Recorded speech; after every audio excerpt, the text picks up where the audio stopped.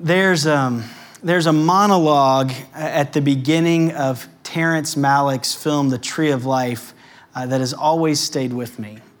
The movie, if you haven't seen it, it came out a number of years ago, starred Brad Pitt. It was up for all kinds of different awards. Starts with this voiceover of a mother who has just lost a son. And this is what the monologue says. There are two ways through life, the way of nature and the way of grace. You have to choose which one you'll follow. Grace doesn't try to please itself, accepts being slighted, forgotten, disliked, accepts insults and injuries. Nature only wants to please itself, gets others to please it too, likes to lord it over them, to have its own way. It finds reasons to be unhappy when all the world is shining around it, when love is smiling through all things. No one who loves the way of grace ever comes to a bad end. When you examine your life, is it characterized by the way of nature or by the way of grace? Which sounds more appealing to you? To be slighted and forgotten, or to get your own way? Which would your children or your coworker or your spouse or your cellmate say you're living by? Christianity is a calling away from the way of nature to the way of grace. We're in a 2-year teaching plan here, which some of you maybe remember and maybe you've forgotten, but we're in a two-year teaching plan where we've really been trying to look at what it means for us to be the church. And we've decided to describe the church as being people. The church is people devoted to God in community on mission for God's glory. And so last spring, we spent some time looking at what it means for us to be people who are devoted to God.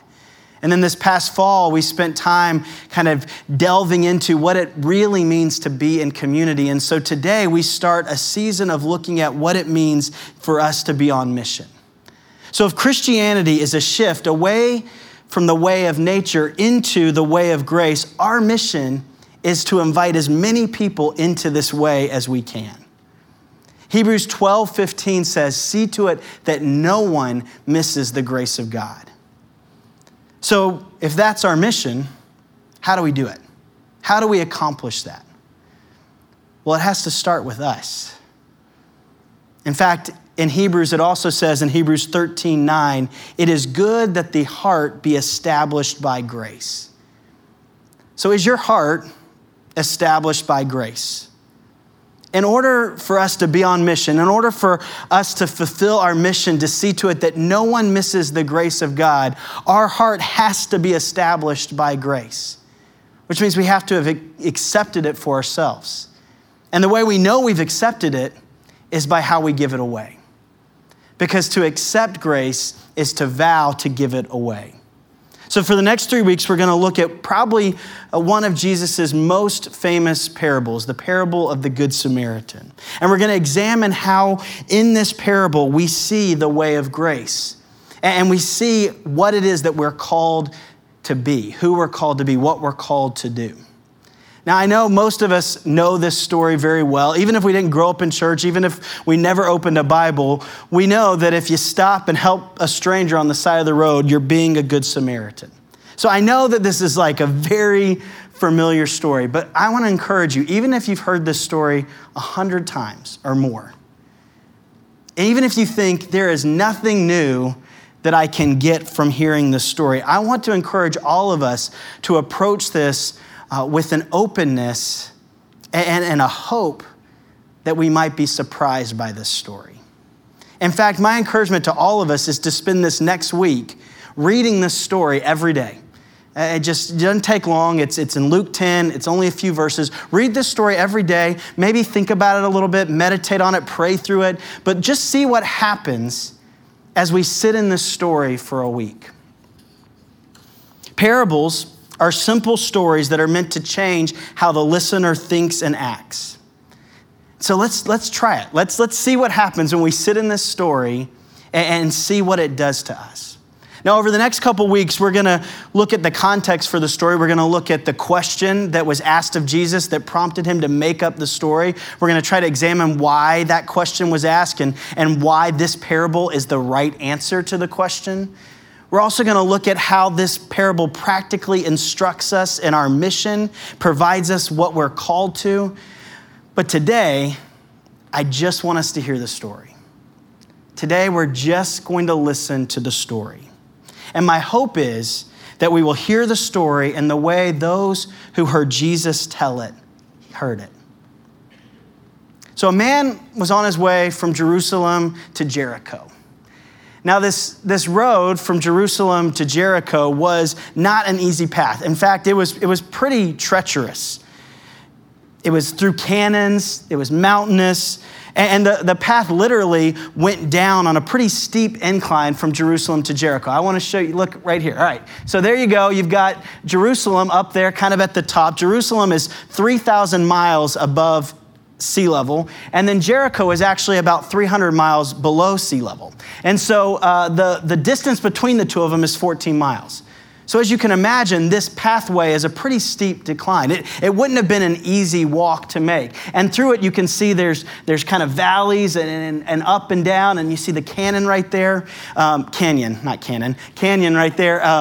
And along this path, there were also caves. So it was real easy for robbers to hide in these caves and then be able to attack people. And then it was real easy for them to hide and escape because of just how hidden parts of this path were. One of the earliest church fathers, Jerome, actually titled this path the Bloody Way.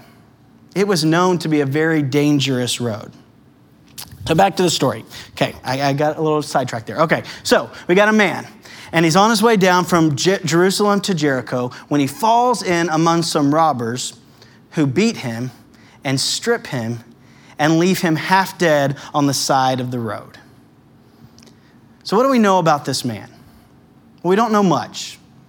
We don't know much about him. We know that he was a Jew.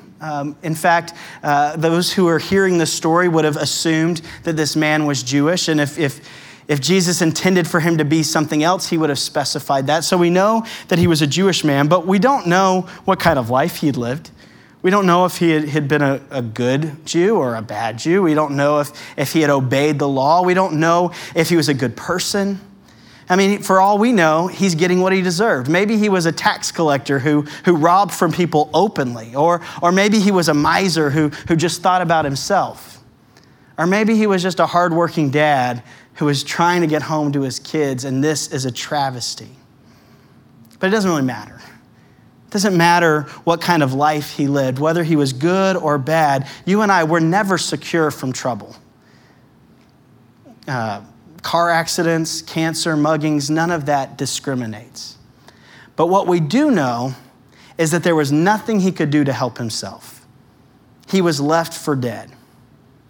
A couple weeks ago, to get to the front door of my house, you actually have to walk down some stairs, and it had been raining, and I was walking down the steps, and I tripped, and I fell pretty hard on my back and kind of hit the middle of my back on one of the stairs, and for at least a good 30 seconds or so, I could not breathe. I could not breathe at all. And then once I started to get a little bit of breath, I tried to talk, and I couldn't talk. It was just nothing could come out. And Kelly was gone, and I was home alone with the kids, and the kids were all inside. And for a moment, I was laying on the steps, and I was in such incredible pain, and I wasn't quite sure if I was going to recover. And I had this thought oh my gosh, I'm going to die out here because I can't call to my kids to help me, and then my kids are going to find me dead outside, and that's going to be traumatic. I mean, it was this awful feeling to need help, but to not be able to ask for help. Y'all, I'm okay, right? I'm here, I'm alive. But this man, he was nearly dead. He wasn't dead, he was nearly dead. And so he knew he needed help, but there was nothing he could do to help himself. Did you ever feel like that? Maybe not physically, But do you ever feel emotionally or spiritually like there's just nothing you can do to help yourself? I imagine we all feel like that at times. We realize that whatever's happening to us or whatever we're choosing to do is actually killing us, but we don't see a way out. And because we don't know who to ask for help, and we know we can't help ourselves, we just carry it in silence. So maybe we know a little bit more about this man than we thought. So the man was laying there left for dead, and a priest comes by. Now, when the hearers of this story heard that a priest had come by on that same road, they would have been excited. They were like, yay, hero, finally, someone has come and the guy's gonna be okay and he's gonna be rescued. It would have been the same as like hearing Superman had come on the scene. But the priest looked at the man on the side of the road and passed by on the other side. Now, this would have been utterly shocking to the people who were listening to this story. How could this happen? A priest was avoiding showing mercy. Showing mercy is one of the most basic and imperative requirements of God's law. And the priest would have known this. Last week, Eddie Morton had us look at Micah 6:8, which says, "He has shown you, O mortal, what is good and what the Lord requires, to act justly, to love mercy, and to walk humbly with our God." To love mercy. God's law required his people to love mercy. In fact, the law required them to love mercy, to show mercy to strangers. In Leviticus 19:34, it says, "The foreigner residing among you must be treated as your native born. Love them as yourself, for you were foreigners in Egypt." Not only that, God's law required mercy for your enemy. Exodus 23:4-5. "If you come across your enemy's donkey wandering off, be sure to return it. If you see the donkey of someone who hates you fallen down under its load, do not leave it there. Be sure to help with it." So if God's law required mercy for the stranger and mercy for the enemy, then of course God's law required mercy for the fellow Jew. And this priest had just come from temple. The temple was in Jerusalem, and it was customary for priests to go to the temple in Jerusalem and work for about a month, doing all the priestly duties of sacrifices and prayers and teachings. And so this man had just been serving in the temple for a month, and he comes walking by, and he just passes by. This man had been near God, yet he was not like him. So you and I, we could come here every week. We could be near God. We could listen and maybe even experience the way of grace, but leave here the way of nature. Because that's what this priest did. This priest missed it. And maybe he had some good reasoning. Charles Spurgeon once said, "I never knew a man refuse help to the poor who failed to give at least one admirable excuse." Maybe this priest had been away from his wife and children for a month, working in the temple. He lived in Jericho. So he wanted to get back to them. He was exhausted. He had already worked for God for a month, and he just needed a break. It's someone else's turn to do God's work. Because of course he didn't want to burn out. He needs his break. He needs his rest. And not just that, maybe his family would be worried about him. They were expecting him home, and if he didn't get home, then they would be experiencing anxiety knowing he was on this dangerous road. So of course I don't want to do that to my family.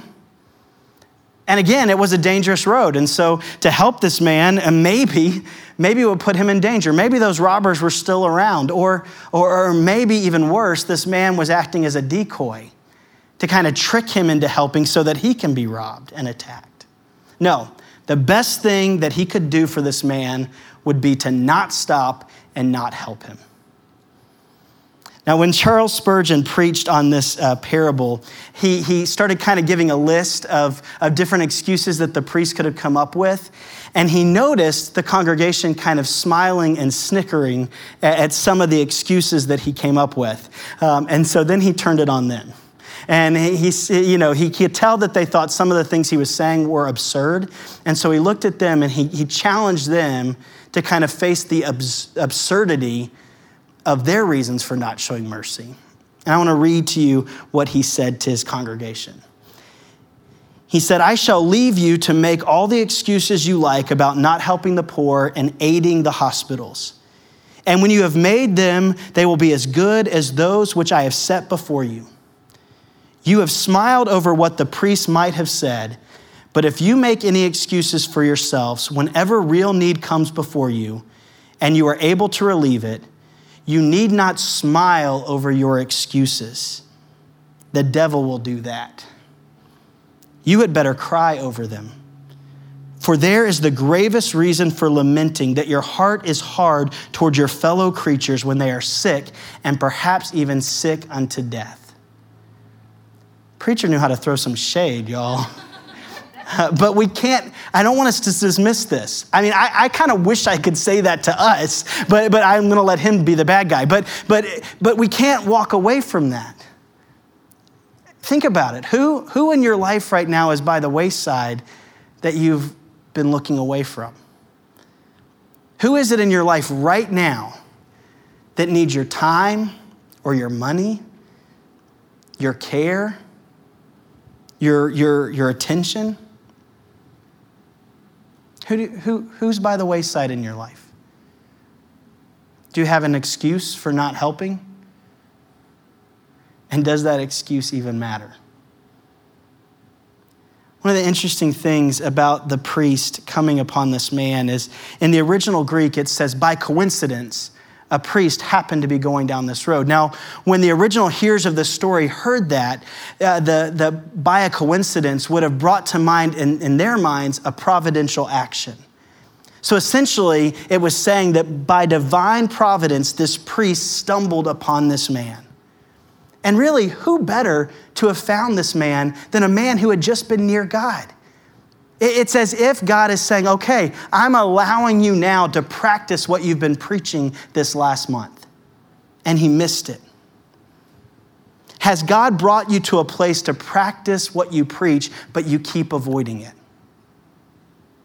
Now, all right, I hear the codependents in the room, like you're about to jump out of your skin. I know this is the worst nightmare of a sermon for a codependent. And I wish I could ease and relieve the tension for you, but I can't because Jesus doesn't.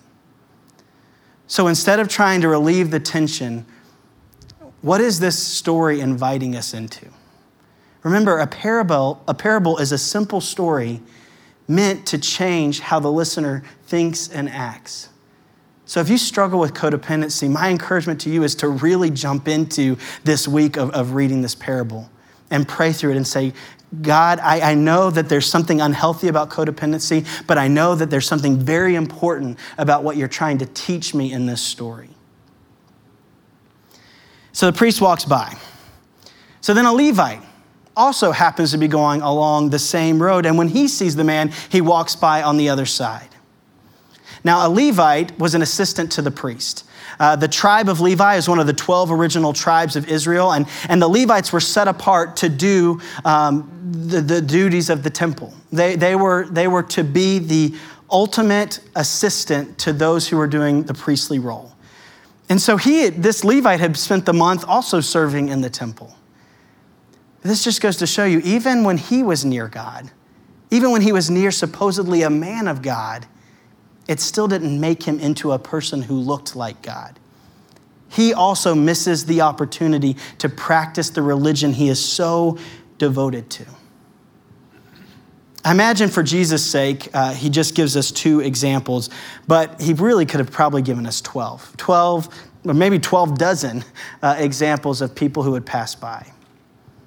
But then he says a Samaritan was coming that way. Now, to the original hearers, they would have been like, oh man, Jesus, come on, why you got to kick a guy when he's already down? They would have just immediately assumed something bad is about to happen. It's kind of like whenever Professor Snape appears in a Harry Potter book, you think, all right, something bad's about to happen, but then it turns out that we were wrong about him all along, right? That's a little bit what Jesus does here with the Samaritan. But a Samaritan, as he traveled, came where the man was, and when he saw him, he took pity on the man. Now, I've been racking my brain all week to try to think of a good context in which to put this how shocking this would be, because this would be extremely shocking to the hearers, and I couldn't really come up with a great one. But the Jews hated the Samaritans. The Jews thought the Samaritans were the worst type of human beings. Because you see, the Samaritans were a Jewish subculture. They had intermarried with the Assyrians. And if you're here for the Advent series, where we looked at the prophecy of Isaiah, where Isaiah promised the baby, he promised Jesus, who would grow into to be Wonderful Counselor, Mighty God, Everlasting Father, Prince of Peace. We said that prophecy came because the Israelites were feeling hopeless and in a completely dark place because the Assyrian army was threatening them, because they were feeling under attack. And so the Samaritans are people who are made up of both Jews and the people who have been attacking God's people for hundreds of years. So they hated them for that. Not only that, these Samaritans had taken the scriptures, the Old Testament at the time, and just picked and choose what parts of it they were going to adhere to, what parts of it they liked. And not only that, they set up their own temple, their own place of worship. Any good Jew knew that you had to go to Jerusalem to worship in that temple, but they set up their own temple. And so the Jews saw Samaritans as these half-breed heretics. I want to show you a map. We've looked at this map a few times throughout the years because this is the region where Jesus' ministry took place. And it's not a very big region. But up at the top, you see Galilee, and then at the bottom, you see Judea. And those are the two primary regions for the Jewish people. And then in between them is Samaria, where Samaritans live. Now, if you were a Jew living up in the north, you hated Samaritans so much that instead of taking a direct path down to Jerusalem, you would actually go and you'd cross the Jordan River. You'd go through the Decapolis, which was a pagan region, which they hated them too, but less than the Samaritans. And you'd make your way all the way down to Jericho, and then you cross back over and go to Jerusalem. You didn't want to touch a Samaritan. You wouldn't eat after a Samaritan. You absolutely hated a Samaritan. And so this was a huge deal when Jesus said a Samaritan came and showed pity. And by choosing a Samaritan, Jesus proves that he isn't scared of people who get religion or God wrong. I want to say that again. By choosing a Samaritan, Jesus is proving that he isn't scared of people who get religion or God wrong. Now, he clearly teaches when he's living on the earth in the four Gospels and throughout all of Scripture, it really teaches that Jesus is the only way, that he is the way. But what astounds me about Jesus is that you don't get a sense from him that people who don't get it or who miss it are a threat to him. And instead, we see Jesus continuing to seek them. We see Jesus continuing to invite them. And we see Jesus even choosing to use them as the hero in his story. What if Christians weren't threatened by people who don't agree with us? What if we weren't threatened by people who get it wrong in our estimation? What if we weren't scared of people who maybe even think we were crazy? But what if, like Jesus, we continued to invite them and to seek them and even celebrate them when what they've done is good or heroic? How often have we as Christians minimized good work done by others simply because they didn't believe what we believed? With Jesus choosing a Samaritan, he shows us that he is not threatened by those who get religion or God wrong. So the Samaritan went to him and bandaged his wounds, pouring oil and wine. Then he put the man on his own donkey and brought him to an inn to take care of him.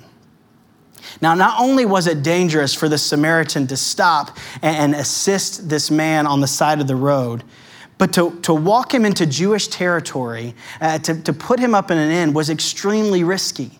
In fact, one commentator talked about the risk the Samaritan took being like that of the American cultural equivalent to that would be a Plains Indian in 1875 walking into Dodge City with a scalped cowboy on his horse, checking into a room over the local saloon and staying the night to take care of him. It was a good assumption that when he showed up at the inn, the people at the inn would have thought he did this to the man. And in fact, this man's family could seek vengeance against him. See, he helped this man at great risk to himself. But what I found myself kind of stuck on in what the Samaritan did was in that little phrase, and he took care of him. Because when the Samaritan showed up at the inn, he didn't just say, okay, I got you this far.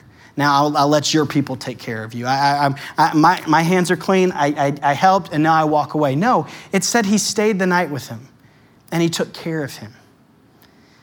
This week, my baby Huck, who's almost 3 months, he's been sick for the first time, and he has this horrible cough, and he's not sleeping at night. I mean, he's coughing. It's really hard for him to breathe. And I found myself, even in those brief moments where he does actually fall asleep, I can't sleep because I want to constantly check to make sure he's still breathing, put my hand over his mouth. I'm constantly just worried about him. That's what the Samaritan did. That's what the Samaritan did for this stranger. He stayed up with him all night, taking care of him. The next day, he took out 2 denarii, which was approximately 2 days' wages, which would have been more than enough money to cover this man's expenses at the inn for at least a week. And he gave them to the innkeeper, and he said, look after him. And when I return, I will reimburse you for any extra expense you may have. So what made the difference between the priest and the Levite and the Samaritan? The Samaritan was willing to make an exchange. Grace always involves an exchange. Every act of mercy involves a substitution. As you see, the Samaritan substituted his time and his money so that the man by the wayside, the victim, could receive health and safety and life.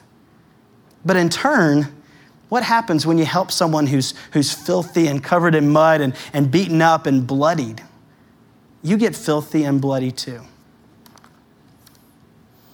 That's the way of grace. The priest and the Levite, even though they were near God, chose the way of nature. And even if they had good excuses, they still chose to put themselves first. But the way of grace is the heart of the gospel. See, Jesus gives us a picture of a very generous-hearted man from Samaria. But he's really pointing to a picture of the most generous man from Nazareth. If we think the Samaritan is good, how much more should we think of Jesus of Nazareth? Jesus has done so much better than the Good Samaritan because our situation was so much worse. The man by the wayside got there by no fault of his own. Wrong time, wrong place. And he was left there half dead. But you and I, we are completely dead in our sin. Ephesians 2:1-2 says, as for you, you were dead in your transgressions and sins in which you used to live when you followed the ways of the world. The thieves that have stripped us are our own sins. The wounds that we bear are inflicted by our own suicidal hands. And our adversity is not as a racist Jew against a Samaritan, but as people who are enemies of God. Going back to Ephesians 2 and verse 3, it says, all of us have lived among them at one time, gratifying the cravings of our flesh and following its desires and thoughts. Like the rest, we were by nature deserving of wrath. And the Apostle Paul writes in Romans 5:10 that we were enemies of God. This poor man by the wayside did not turn away this help from the Samaritan, but yet, how many times have we turned away and refused God? How many times have we just said, you know what, I'm done. I'm going to take care of it myself? How many times have we blamed God? How many times have we said God lacks mercy and grace because my circumstances are the way they are? This Samaritan took pity on this man because the Samaritan was a man, because he knew what it was like to be a man. But Jesus, he was God, infinitely above us, yet he chose to become one of us. The Samaritan came to the man by the wayside because he was going about his business. But being led there, he saw a man who needed help and he helped him. But when Jesus came, his only business was in saving us. It wasn't he happened upon us needing saving. No, he came for the sole purpose. His business was to save us. He journeyed by way of a manger in Bethlehem down to the place of our sin and misery because grace always involves an exchange. And when he got here, where we had fallen among the robbers, he didn't just risk being attacked. He was attacked. And he didn't just walk the path known as the bloody way. He became the bloody way. He was beaten and wounded and stripped naked and wasn't just left to die, he actually died. Jesus Christ died the death that you and I deserve on the cross. He was laid in the grave. He was slain for our sin in our place. Isaiah 53:5, he was pierced for our transgressions. He was crushed for our iniquities. The punishment that brought us peace was upon him, and by his wounds we are healed. He came because grace always involves an exchange. Jesus ends this story with these words by the Samaritan. The Samaritan looks at the innkeeper and he says, if this man incurs any more debt, charge it to me, not him. Well, on the cross, Jesus says to the one who required of us to act justly, to love mercy, and to walk humbly, he said, charge their failure to me, not them. That's the way of grace. No one comes to a bad end who loves the way of grace.